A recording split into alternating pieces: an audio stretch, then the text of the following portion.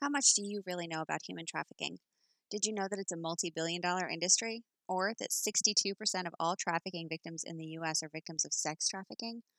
49% of all traffic victims globally are women, and 30% are children. Let that sink in. Would it be safe to assume that you expect human traffickers to face a hefty sentence if convicted? I would. Well, guess what? They only face a maximum statutory penalty of 20 years. Let me say that again. A maximum of 20 years. If there's one thing that we've learned from this research rabbit hole that we've gone down on human trafficking, it's that everyone is undereducated, and as a whole, our world is so far behind on properly penalizing these often violent offenders. Hi, true crime fans. This is Caitlin, and today I'm flying solo. January is Human Trafficking and Slavery Awareness Month, so I've invited my friend Nikki Dutton from the international organization A21 that provides amazing resources for those who have been subjected to sex and labor trafficking worldwide to chat with us about this very topic today. And the information she has to share is invaluable. Whether you want to know more about protecting yourself, your children, your family, and friends, or the countless strangers who are victimized daily, you'll want to listen closely to hear what she has to say.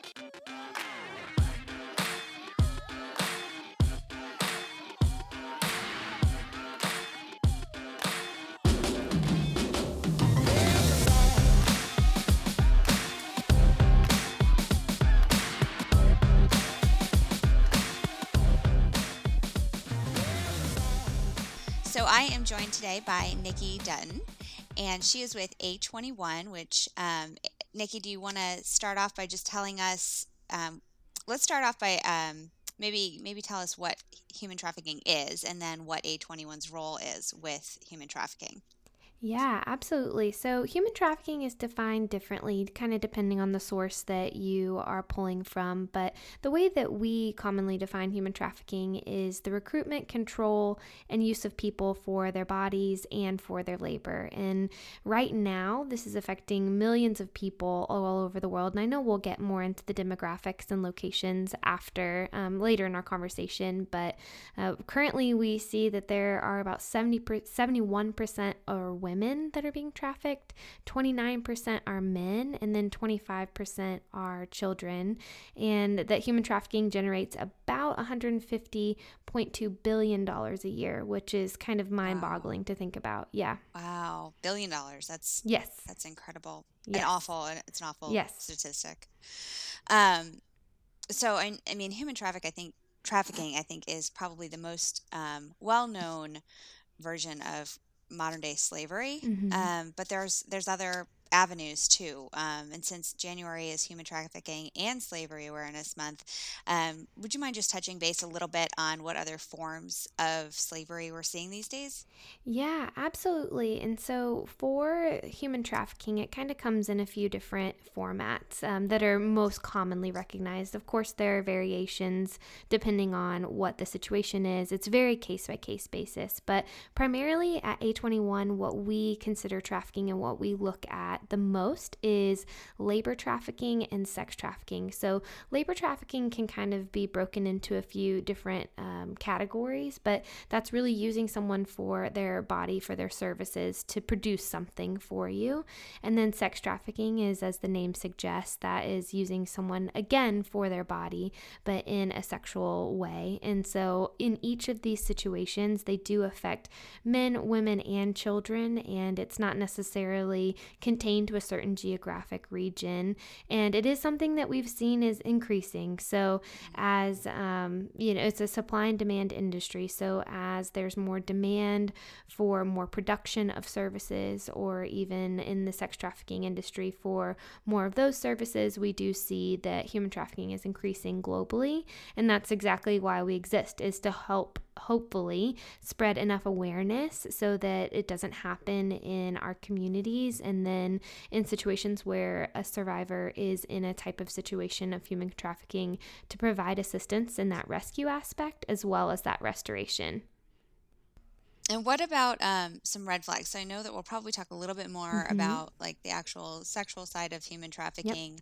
But when it comes to like the labor trafficking, what are some Yeah. red flags or tactics that are being used so that we can kind of be on guard? Yeah, so like I said, with labor trafficking, there are a few different kind of categories that we examine most commonly. So there's forced labor, and forced labor is when someone is forced to work in captivity with little or no pay. And then there's also bonded labor, which can sound similar, but that is where someone's being forced to work for low wages and pay back an impossible debt. So they're just kind of continually running on this wheel, trying to get out of this debt and are unable to. And then there's also involuntary servitude, which is more like having someone work in a home or a space for little or no pay as well. And so, in each of these scenarios, there are different approaches that traffickers use to get someone into this kind of situation. That could be a false job offer. That's kind of what we see most commonly, is when someone is promised a certain type of work or is promised an opportunity. And when they arrive, there is a totally different situation. The living conditions are something that is examined a lot when it comes to labor trafficking. What type of conditions is this individual working in, and are they living in that same space? And some kind of red flags would be control of movement, control of pay, and even that individual's ability to travel home or to contact friends and loved ones. Those can kind of be some red flags that are just able to look for, especially when it relates to labor trafficking. So, I mean, obviously we're parents, we are moms who talk crime. So, Yeah. one of the biggest things I think that we often talk about is, our kids. How do we talk about hmm this kind of stuff with them without, giving them total nightmares, by giving them the right preparation Yeah. to go out and not really go out. They're not going anywhere, but Right. how do they stay on guard? How do we talk to them about it? Yeah, I think that's a really important question. And I think that's something that is tricky when we're having conversations about human trafficking is that in no way are we trying to over sensationalize the issue, or are we trying to even in some ways glamorize what this might look like, what it could be. And when you're talking with children, you don't want to scare them. You don't want to Right. freak them out. You don't want to add unnecessary concern or anxiety. However, with it being so prevalent and with it not being, only in certain areas, it's important to have these conversations with your kids. And we know that roughly 1 in 4 human trafficking victims are children.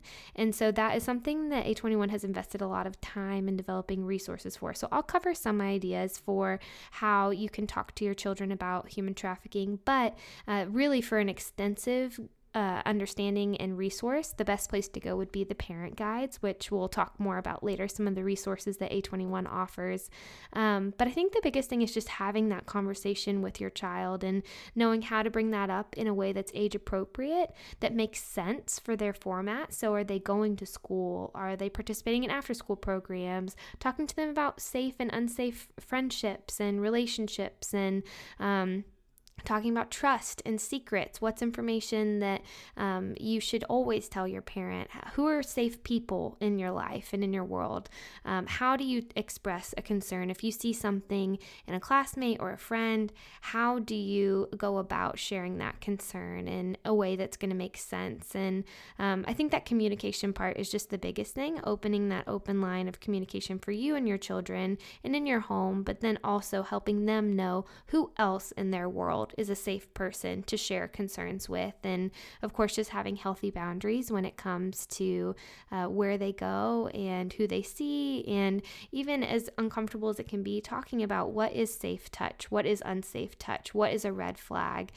You hope that your children are never in this situation. We hope that they never are. But even so, we hope that they are aware of this so that even if they have a friend, they know how to encourage their friends to seek help if they need to.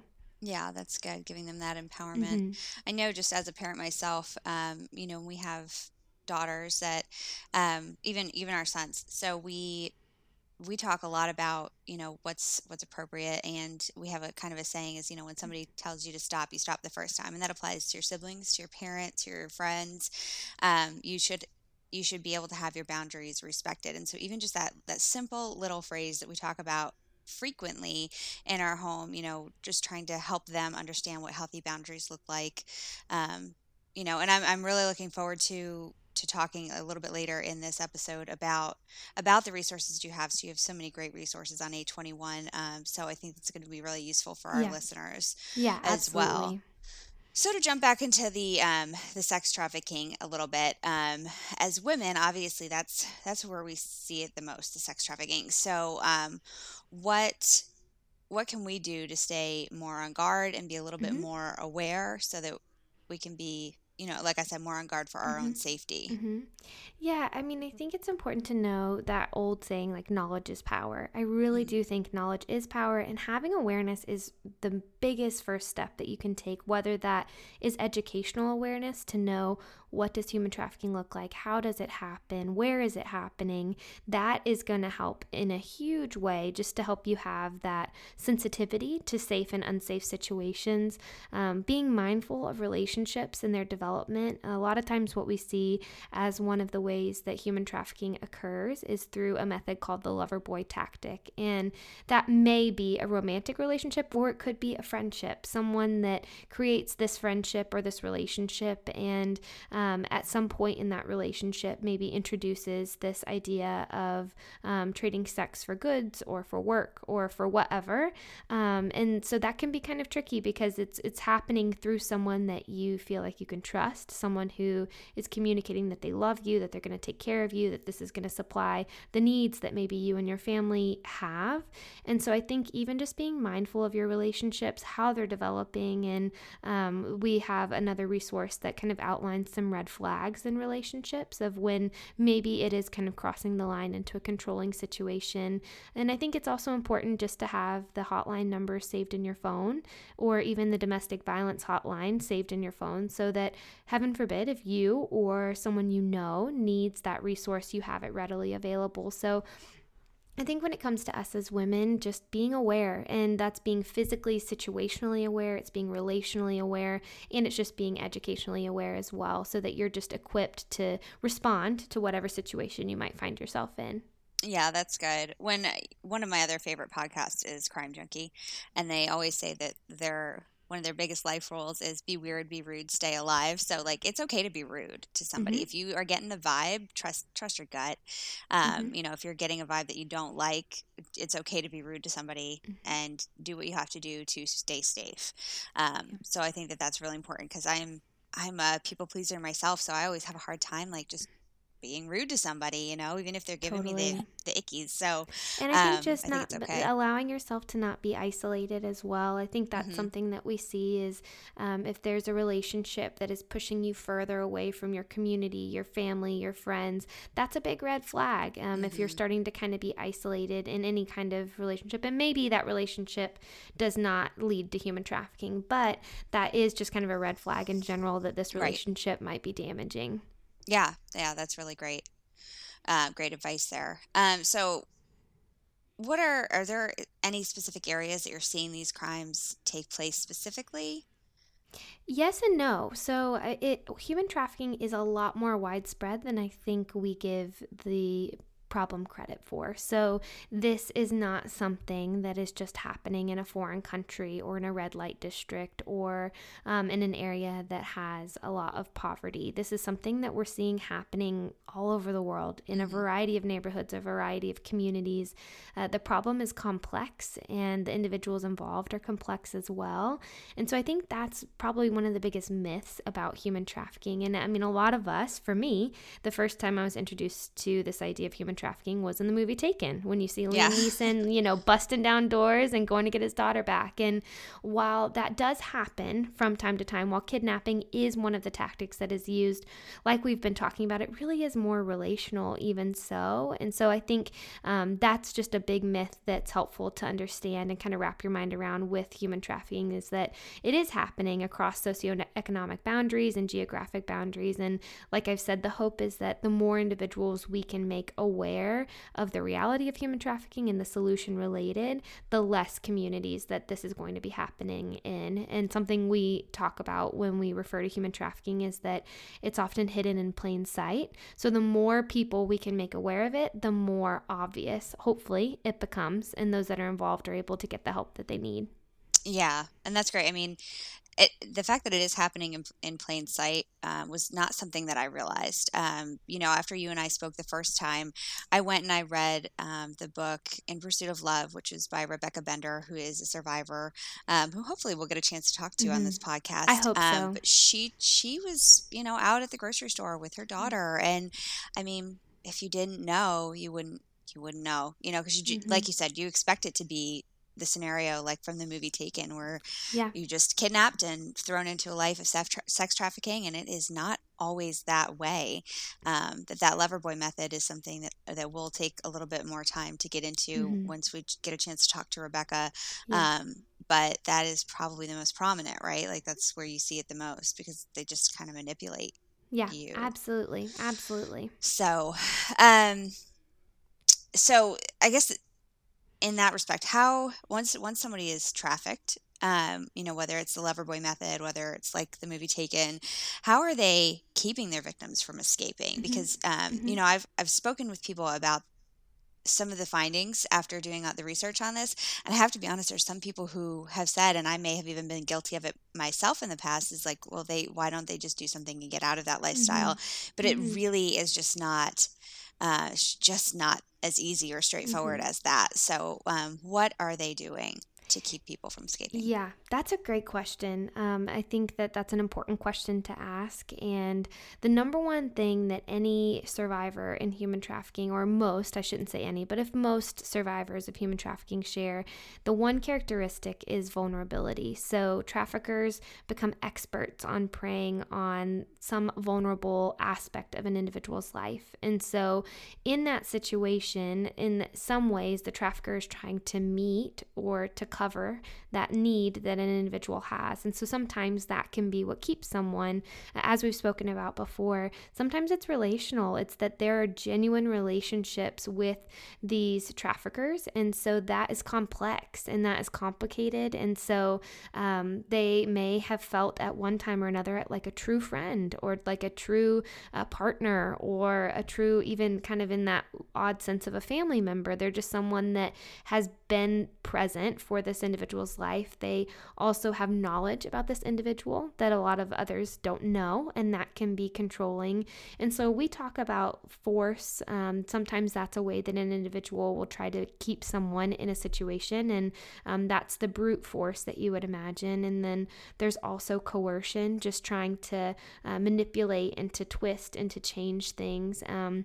And sometimes it's through fraud. So sometimes it's telling something that's not true or painting a picture of a reality that is not true. And all of these things are sometimes physical, sometimes they're emotional, and sometimes they're psychological. And so it really is kind of warfare on all of those fronts for someone who's in this situation that can keep them bound in where they're at. And so that's again why awareness is huge, because the more people that you can make aware of not only how this happens, but what it looks like, the more it is not taboo to talk about, I'm in a situation that feels kind of weird, or I don't really know what to make of this friendship and how it's changing. So that's kind of the biggest way that we see traffickers keep individuals kind of in their control.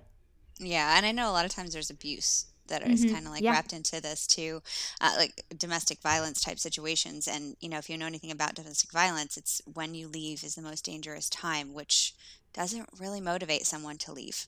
You know, Mm-hmm. so that makes it even scarier for that person, I think, who's already kind Yeah. of feeling like, how do I get out of this situation? So it is scary to think of it that way. So, if any of our listeners, God forbid, if any of our listeners were ever to find themselves being trafficked, do you have any tips about what they should do or how they can Mm-hmm. escape safely?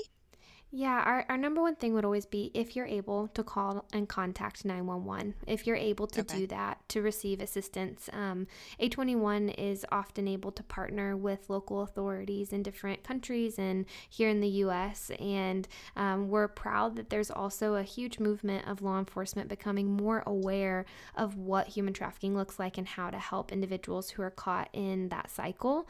And so that would be our first recommendation is if you're able to call 911.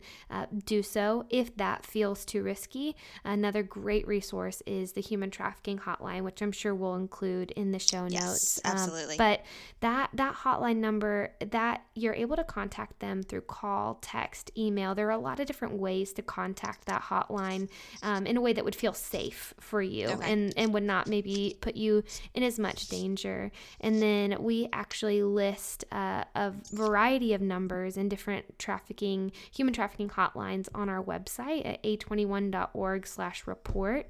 And so that's a Okay. great resource to keep in mind as well. Say you are in a different country or you're aware of something happening in a different country. That's kind of a one-stop shop for knowing where to take that first step. And then on the other end of those hotlines are trained professionals. So they're not going to encourage you to do something that is going to immediately put you at risk. They're going to provide options. They're going to provide resources that will help you make the best decision that you can in that moment. And they obviously are qualified to make sure that that's happening in a safe way. Okay. So just, we are definitely going to include this in the show notes, but Mm-hmm. also I just wanted to take a second here to kind of make note of what that hotline number is. It's 888-373-7888. And as Nikki mentioned, A21 is the letter A, number 21.org. So if you ever need Yes. just to look up their resources, that's how you can find them. But I think that tip that is so great to just save it. I've already saved it in my phone after Yeah, our same. conversation because I think that's something I never really thought of. So I think that's great Yeah. advice there. Um, so specifically with demographics, are there anything real quick just that you're seeing, any specific demographics that are being targeted for this Mm-hmm. kind of trafficking?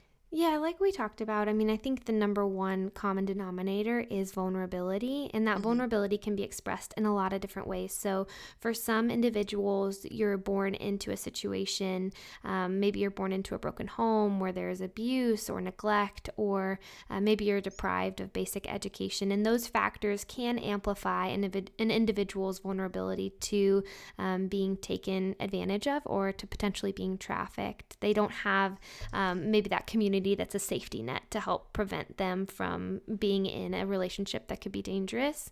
There are some victims that stumble into it. Maybe it's the loss of a job, the end of a relationship, Hmm. health issues, natural disasters, people who are living in extreme poverty. That is all something that can contribute to a scenario where maybe there is someone who tries to take advantage of that situation. And then with that, of course, refugees are another very vulnerable population that we see individuals take Hmm. advantage of because they Yeah. are looking for a place to live. They're looking for a job. They're looking for just those basic necessities to keep a roof over their head and their family's head. And so those are situations where we have seen trafficking take place as well. And so it's kind of this weird issue where maybe it's a vulnerability situation that you were born into, like a situation or a family or a community, or maybe it's something that you've fallen into. And so that's why we really feel like this awareness message is for anyone and everyone who's willing to listen. Okay. And now we've mentioned some of the resources that are Mm-hmm. available, and I love that there's so much available, but putting myself in the shoes of that person, how would they even know that it was available? How are Mm-hmm. you kind of getting the word out so that they know that they Yeah. have these resources? Yeah, I mean, that's the movement. That's the whole anti trafficking movement, is to make this information as readily available as possible. So, there are programs that we and other organizations are introducing to schools so that in the public school system that children are just made aware of what this is, what this could look like, how this works. We have this huge campaign called Can You See Me, where we're placing billboards in a variety of states and countries that have the trafficking hotline on it, as well as kind of this call out message for anyone who might see it or might know anyone. And in those situations, we're also depicting what this might look like. So, like we said, it doesn't always look like the movie Taken. And so, just trying to show some realistic scenarios. These are also in video and print. And so, we're on our side, we're just trying to get that message out there as much as possible into communities so that if this awareness information can infiltrate those communities, then individuals who are at risk can find resources as quickly as possible. And so there's just a lot of, even outside of A21, we really believe in partnership. There are a lot of local anti-trafficking organizations that are doing amazing work. And so I would say if there's anyone who's listening to this and maybe you live in a city or a state and you're just curious to know if anyone is doing anything, I would bet that there probably is someone who has actually already started this work. So just to Google your city, your state, your, wherever you're at, and then anti-human trafficking work, and just to kind of build those contacts, because I really feel like the change is going to come from the more that we're able to get this message out. And so it starts with one person who tells another person who ends up telling a community and a church and a school. And so it really grows that way. And a podcast, maybe it's a podcast. And so there's that. I mean, that really makes a huge, huge difference, more than I think we would ever know. So having those phone numbers saved. And so, if there's an individual who's already in a human trafficking situation, we do offer restoration services as well, and we'll talk a little bit about that later on. But A21, as well as other organizations, do offer support for someone who is in a situation. So for the individual listening to this, it's just knowing those resources and having them ready so that you're able to share them if you have that ability. Yeah, that's awesome. Even if you're not in the situation where you are being trafficked, to know that there are resources available in case you encounter anything. So that's really great advice. So now on the flip side, are you seeing an increase in men being trafficked? Yeah, so we are seeing an increase for sure. I think that human trafficking keeps adapting and changing to the political landscape, to the economic landscape, to, even just coming through a global pandemic. You would hope that maybe that would mean that, the business is shut down, but unfortunately there was a pivot, there was a change that happened. And so, yes, we are seeing an increase in men being trafficked, not only in labor trafficking, but also in sex trafficking, in the same way that we are also seeing the rise of children being trafficked as well. And COVID obviously has affected a lot of those things as well. So, was there anything specifically that you hadn't already touched on that COVID has really affected as far as human trafficking? Yeah, absolutely. So with COVID, there was a big change that happened. There was kind of a shift, and we saw that traffickers changed their format. They changed kind of the way that they were approaching individuals, which was really difficult. And there were kind of 5 ways that we saw this change happen. One of them is that the vulnerability piece that we've already talked about, that increased. So if you're talking about losing jobs, just the sheer number of people worldwide who lost jobs. And now that's creating an opportunity where people are looking for work, and that could lead to a false job offer. There was increased online exploitation as well. So we saw individuals just being targeted a lot more directly online, because we all were spending so much more time online on our phones virtually. And then, like I said, traffickers changed their tactics. So they started leveraging social media and gaming platforms to recruit individuals a little bit more. And then another thing that was really hard about the pandemic is that we saw a decrease in victim identification. So children were not in schools as much.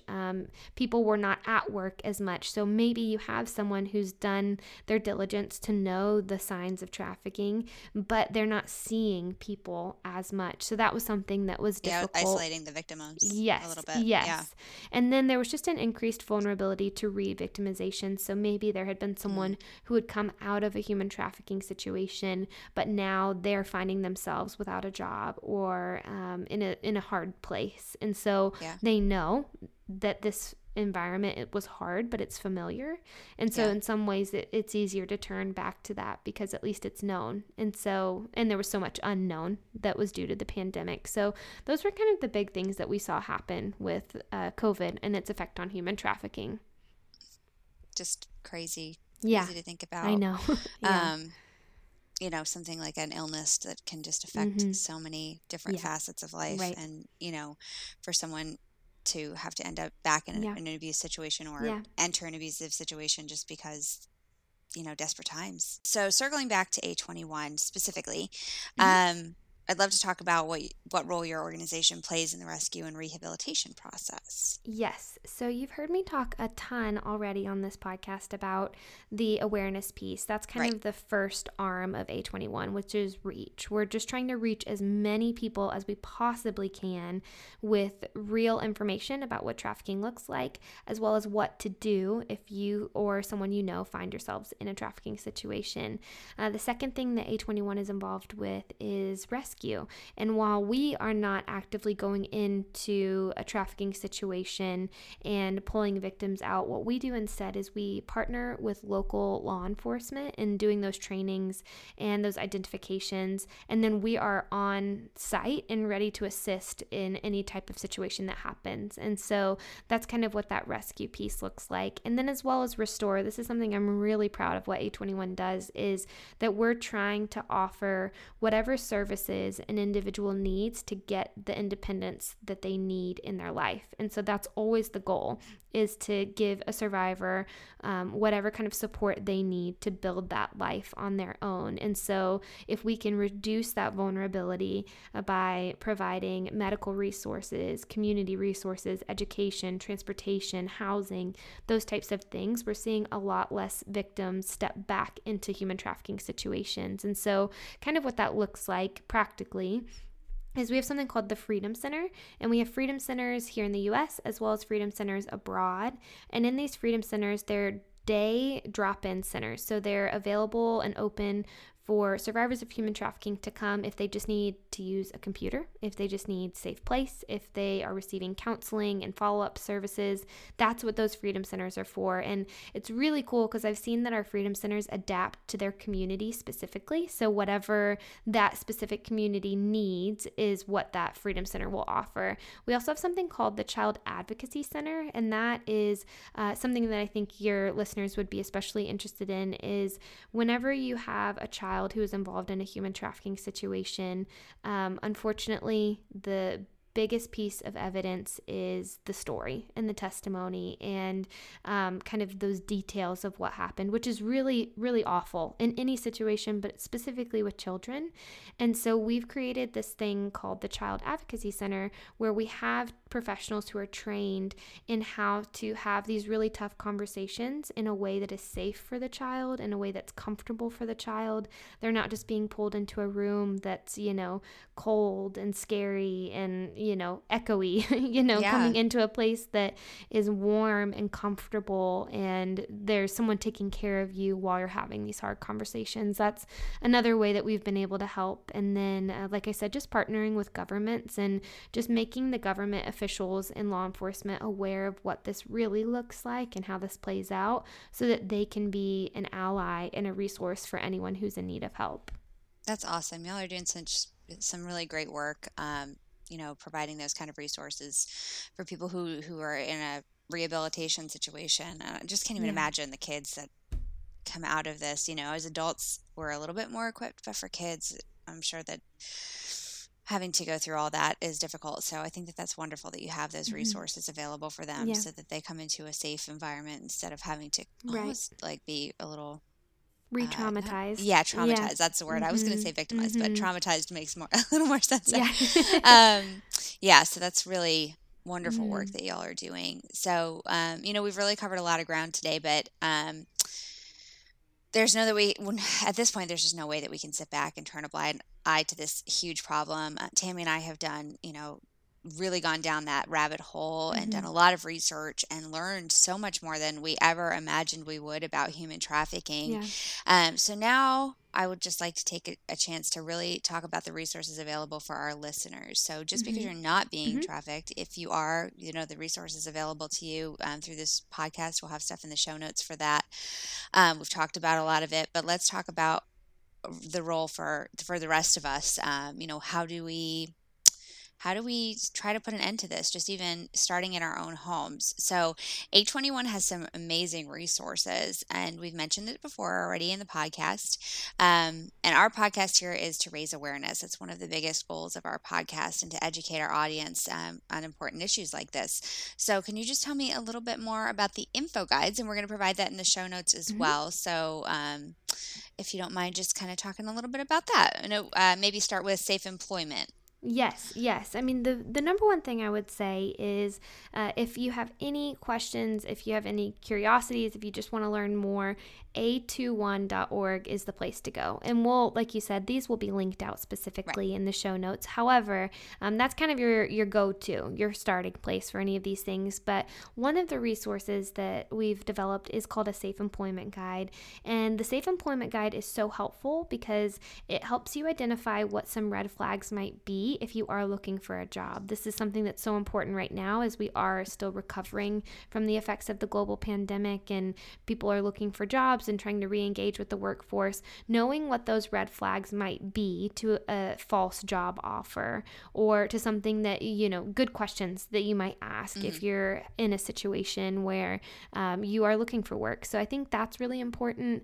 Another thing is just knowing how to hold on to the documents that you have and knowing when to share those documents with a future employer and when to hold on to those. That's another important thing. So the Safe Employment Guide will kind of lay the groundwork for the basics of labor trafficking, but then also delve into some of the specifics for what to do if you or someone is concerned that that could be occurring.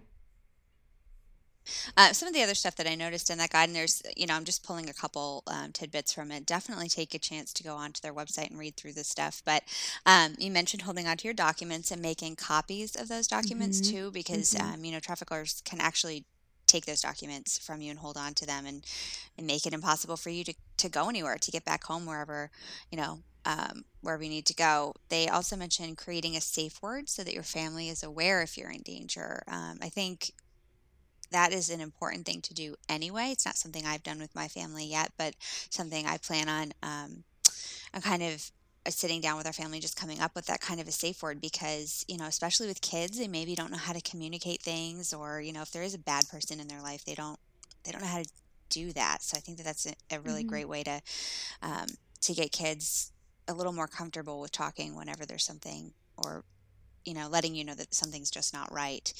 But definitely doing your research. That's a common thing that you're going to read through there. Know where you're going, learn key phrases. If the language is not is foreign to you, learning key phrases like "Where's the police station?" or "Please help me." Those are important things. Not just like "Where's the bathroom?" Right? Right. That's what when you go to a foreign Yeah. place, you learn things like "Where's the bathroom?"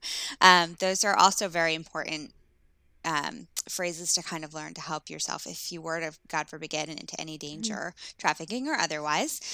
Just one more question on the safe employment, and then we Mm-hmm. can jump into safe relationships. What are some of the work conditions of someone being trafficked for employment?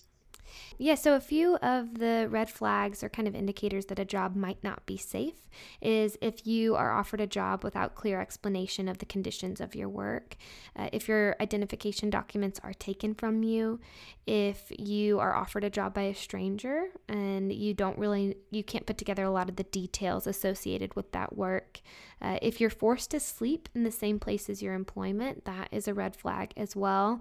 Or if you're forced to do work that you didn't initially agree with. Those are a few of them, and we have a whole list in that guide. But those are a couple things, as well as I think a big one is that if you're not allowed to talk to your family or friends, that is a really big red flag that you might be in an unsafe situation for your work. All right, well, let's jump on to safe relationships then. Mm-hmm. Your safe relationships guide talks about prevention for kids and teens. Why don't you tell me a little bit about that guide? Yeah, so the Safe Relationships Guide, I would say it's actually the guide that I am the most proud of that we've developed because, as we've talked about in this podcast, there is a huge relational element to human trafficking that's maybe underexplored. And so the Safe Relationships Guide, we have one that is also focused for kids and teens, and knowing Mm-hmm. just how to navigate safe relationships and set up good boundaries if you are a parent, or if you are a child or a teen that's looking to do that. And I think just knowing how to have those conversations, again, like we've talked about, who is a safe person to share information with, who is not. How do you recognize when someone is becoming controlling, when that relationship is starting to shift and to change? How do you ask for help? Who do you ask for help from? And a big thing with this is that we've noticed that, relationships are huge for all of us, but especially when you're in high school and you're trying to build those relationships. We've actually put together a school curriculum for educators called Bodies Are Not Commodities that covers a variety of topics related to human trafficking, where we're looking and having these sessions that really explore the basics of human trafficking, what this might look like, and as an educator, what you can look for in your classrooms as well. Yeah, and you know what? I actually watched a little bit of the intro video for that. What I found super interesting in that was that they talk about how kids are being targeted as victims, obviously. I mean, that's an obvious one. But then they also mentioned how they're targeting children to be perpetrators. It just never occurred to me that, I guess they do have to groom the next successors in this god Absolutely. awful business. So, Absolutely. they're being groomed to be trafficked, they're being groomed to be perpetrators. So, do your resources also include information for potential victimizers? Yes, we do. That is something that we cover in a few of our guides and in some different areas just to help. I think the more that you know about that control piece and kind of all the factors that go into why that control happens and what that can look like, I think that can be a very helpful indicator for someone who might even be in that middle role, like you talked about in a trafficking situation. And so, a lot of these basics related to relationships and safety and employment and such could really kind of be carried into that realm as well. Do you feel like schools, specifically since we're talking about curriculum, um, is it a topic that they're kind of shying away from, or do you think they're becoming more open to adopting curriculum that raises awareness around human trafficking? We've been encouraged. We've seen school systems really be open and be kind of wanting to develop some more resources for this. And so it, again, is an uncomfortable, it's a tough conversation topic. It's a tough Mm-hmm. situation kind of to navigate, especially when you're navigating that with a variety of different children who come from different backgrounds and Mm-hmm. families. But we've been encouraged in seeing schools adopting some of the curriculum. So, and we're hopeful to see Yeah. that happening even more. Yeah. No, I mean, I hope my kids by the Yeah. time they're of age to do that it's something that they're talking more about in schools because if you don't know what happens, then Yeah. how are you going to protect yourself against it, right? Yeah. Absolutely. Um, so one of the things when I was reading the Safe Relationships guides that kind of caught me off guard is that there's a whole list in there about places that kids are most vulnerable for being Mhm. trafficked, and Mhm. one of the things on that list was friend's house. Mhm. Um, God, that's just so scary. So I think that maybe is where that whole safe word comes into play. And parents just vetting other Mhm. parents, not just letting Mhm. your kid go over to somebody else's house. But, is there any other way that you can, you know, suggest to protect your kid in those situations or things to be aware of? I think again, like we've talked about, creating that open line of communication between you and your child for them to know that if they're ever in any kind of situation that feels odd, it feels uncomfortable, it feels unsafe, that they know that they're able to tell you that and that they're able to reach out to you, and that you create that trust between them so that they feel comfortable sharing in a situation where they might feel unsafe. I know we've talked about creating a safe word, that's helpful. And again, just having that ability to ask questions of where your children is going, to know who they're going to be with, who's going to be there as much as you can. I know it's a fine line. I'm not a parent myself, but I can imagine it's a fine line of not wanting to be over controlling, but also to be aware. And so I think just really having as much information as you can to make the best choice that you can with your children. Yeah, especially this day and age, you just think about like, kind of a silly story, but my grandmother, um, her youngest son, my uncle, there was a funny story that they always tell that at one point she left him, out in the front yard to get fresh air in his playpen, and it started snowing. So he's like out in the front lawn with all the snow on him, but he's out in the front lawn in a playpen, and that was just so totally normal. I mean, you can't even imagine Yeah. like um all but putting a low jack on my kids these days. Yeah, I know. we I don't we know. don't let them Yeah. do anything without knowing where they I are, know. because there's just Yeah. so much vulnerability there. Yeah, definitely. So the last thing I want to touch on when it comes to safe relationships is that, college age students. So Mhm. obviously with the younger kids, we have a little bit more of a grasp on what they're Mhm. doing and Yep. being more responsible for their actions. But when they go off to college, it's up to them. So Mhm. obviously, like we've talked about Mhm. with the communication and things like that, it's a good line of communication, something to really think about talking to your Mhm. college students about, since they're going to be away from home for the first time, things to be aware of, Mhm. um, and kind of how to navigate that so that they aren't left vulnerable in situations like this. Absolutely. I mean, for them to be aware of the indicators, not just for themselves, but for their friends, for their classmates, Yes. for their roommates, for people who live in their dorms, just to have that awareness. And we've also been encouraged by that. We've seen a lot of college students really take ownership over this information and wanting to make sure that their campuses and their communities are safe. And so I think if you have a child who is about to be in high school or is about to be in college, it's not only time for them to know about this for themselves, but actually, if they want to get involved and be a part of the movement and helping eradicate this and abolish slavery everywhere forever, they can do that too. And having that ability to join into the anti-human trafficking movement helps, of course, spread the information, but then it gets embedded into them even deeper. So that's something that's been really cool that we've seen with even a lot of our staff that are on our team now. It started for them in high school or college, where Oh, they that's were great. raising awareness or they were just getting involved and learning more about it. And so I think that that's a good place to start too. Yeah. Yeah, absolutely. Well, I think that that's definitely encouraging to see Yeah. that more schools and organizations are adopting awareness Mm-hmm. on this, because we can't make the change unless there's more education on it. Yes. Um, okay, so let's talk about digital safety a little bit.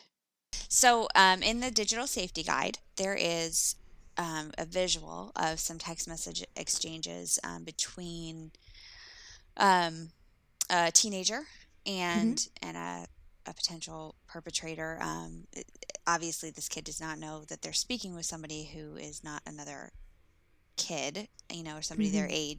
So we're just going to read through this exchange so you can kind of hear what it is, so that Mm-hmm. maybe you can get a little bit insight as to what your kids would be experiencing if it was them having the same exchange. Mm-hmm. All right. Your vids are amazing. Ha ha. How old are you? 13. You?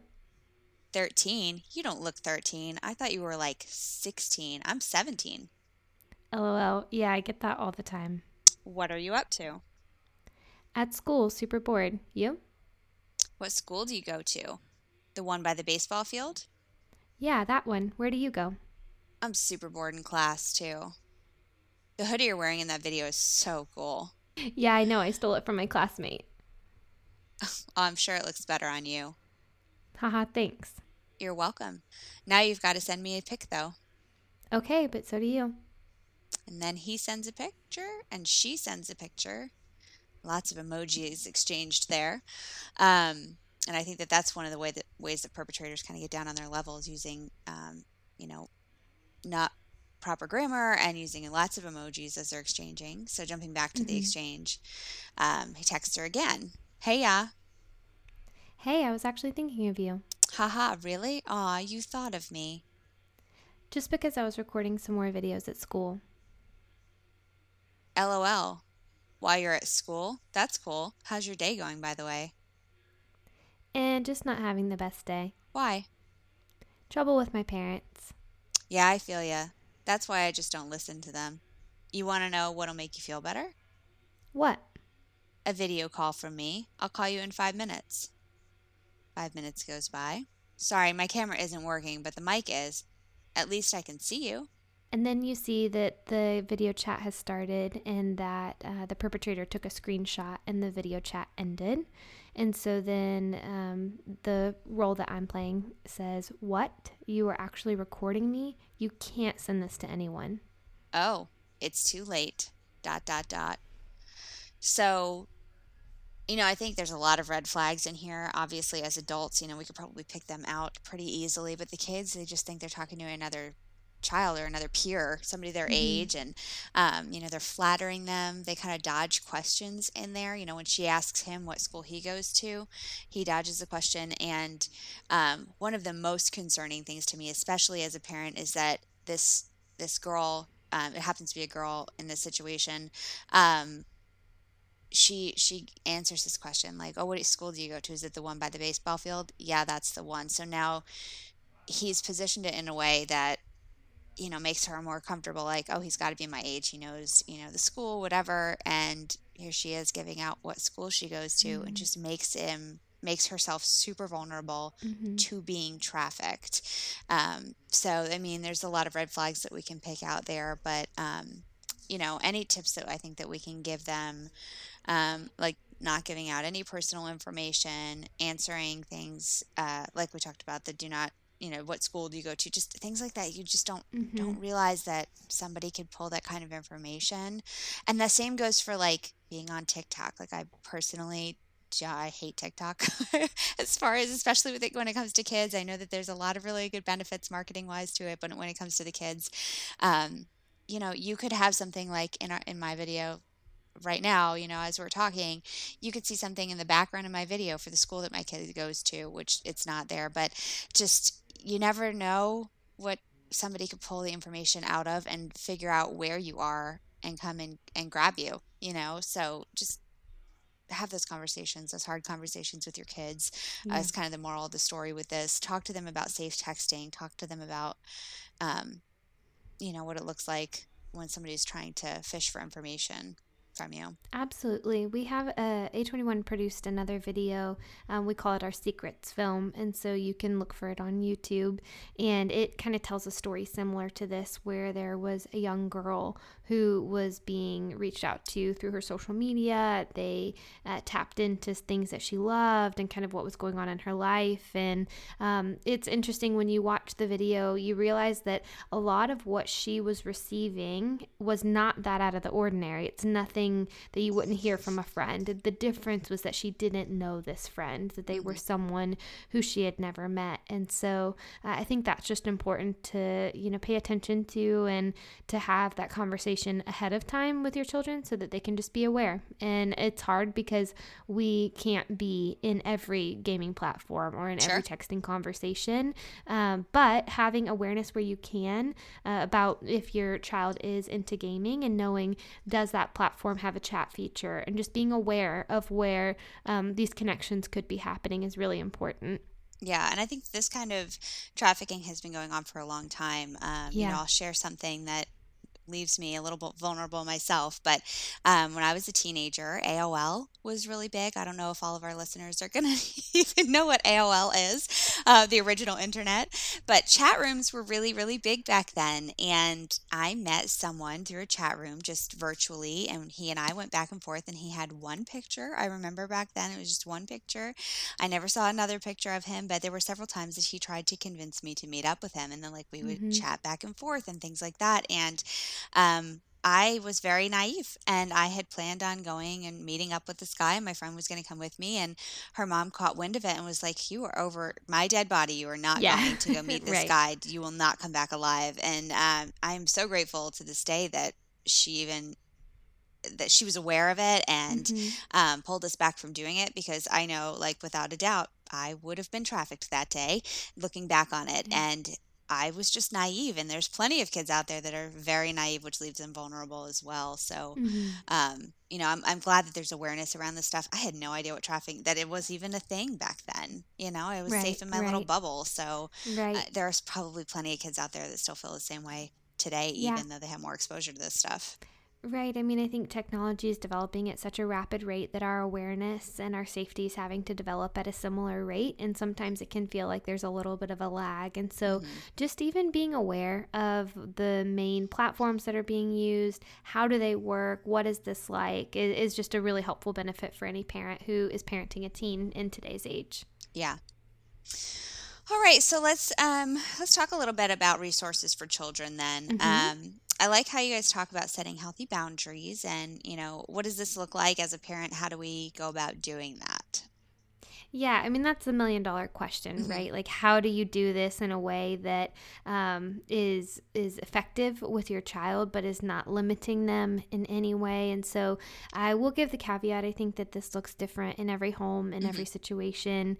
But again, a lot of this is what we've already kind of covered: is having those conversations with your children, having them at an age-appropriate level, but still addressing the realities of kind of what this could look like. I know that you mentioned that in your home that you like to make sure that when someone says no, you stop the first time. I think those very basic practices of knowing what is safe, what is unsafe, what is pushing a boundary, I think that's really, really important. And just having that ability to have some very clear boundaries that are set, even if that is with safe and unsafe touch, safe Right. and unsafe adults, situations like that. I mean, those conversations can be had at a very young age Hmm. and can continue as the child grows, and then the conversation can grow as well as they mature. Yeah, and I think that's important not just for trafficking, but children who could potentially end up in sexually abusive situations, and the threats that they're given, like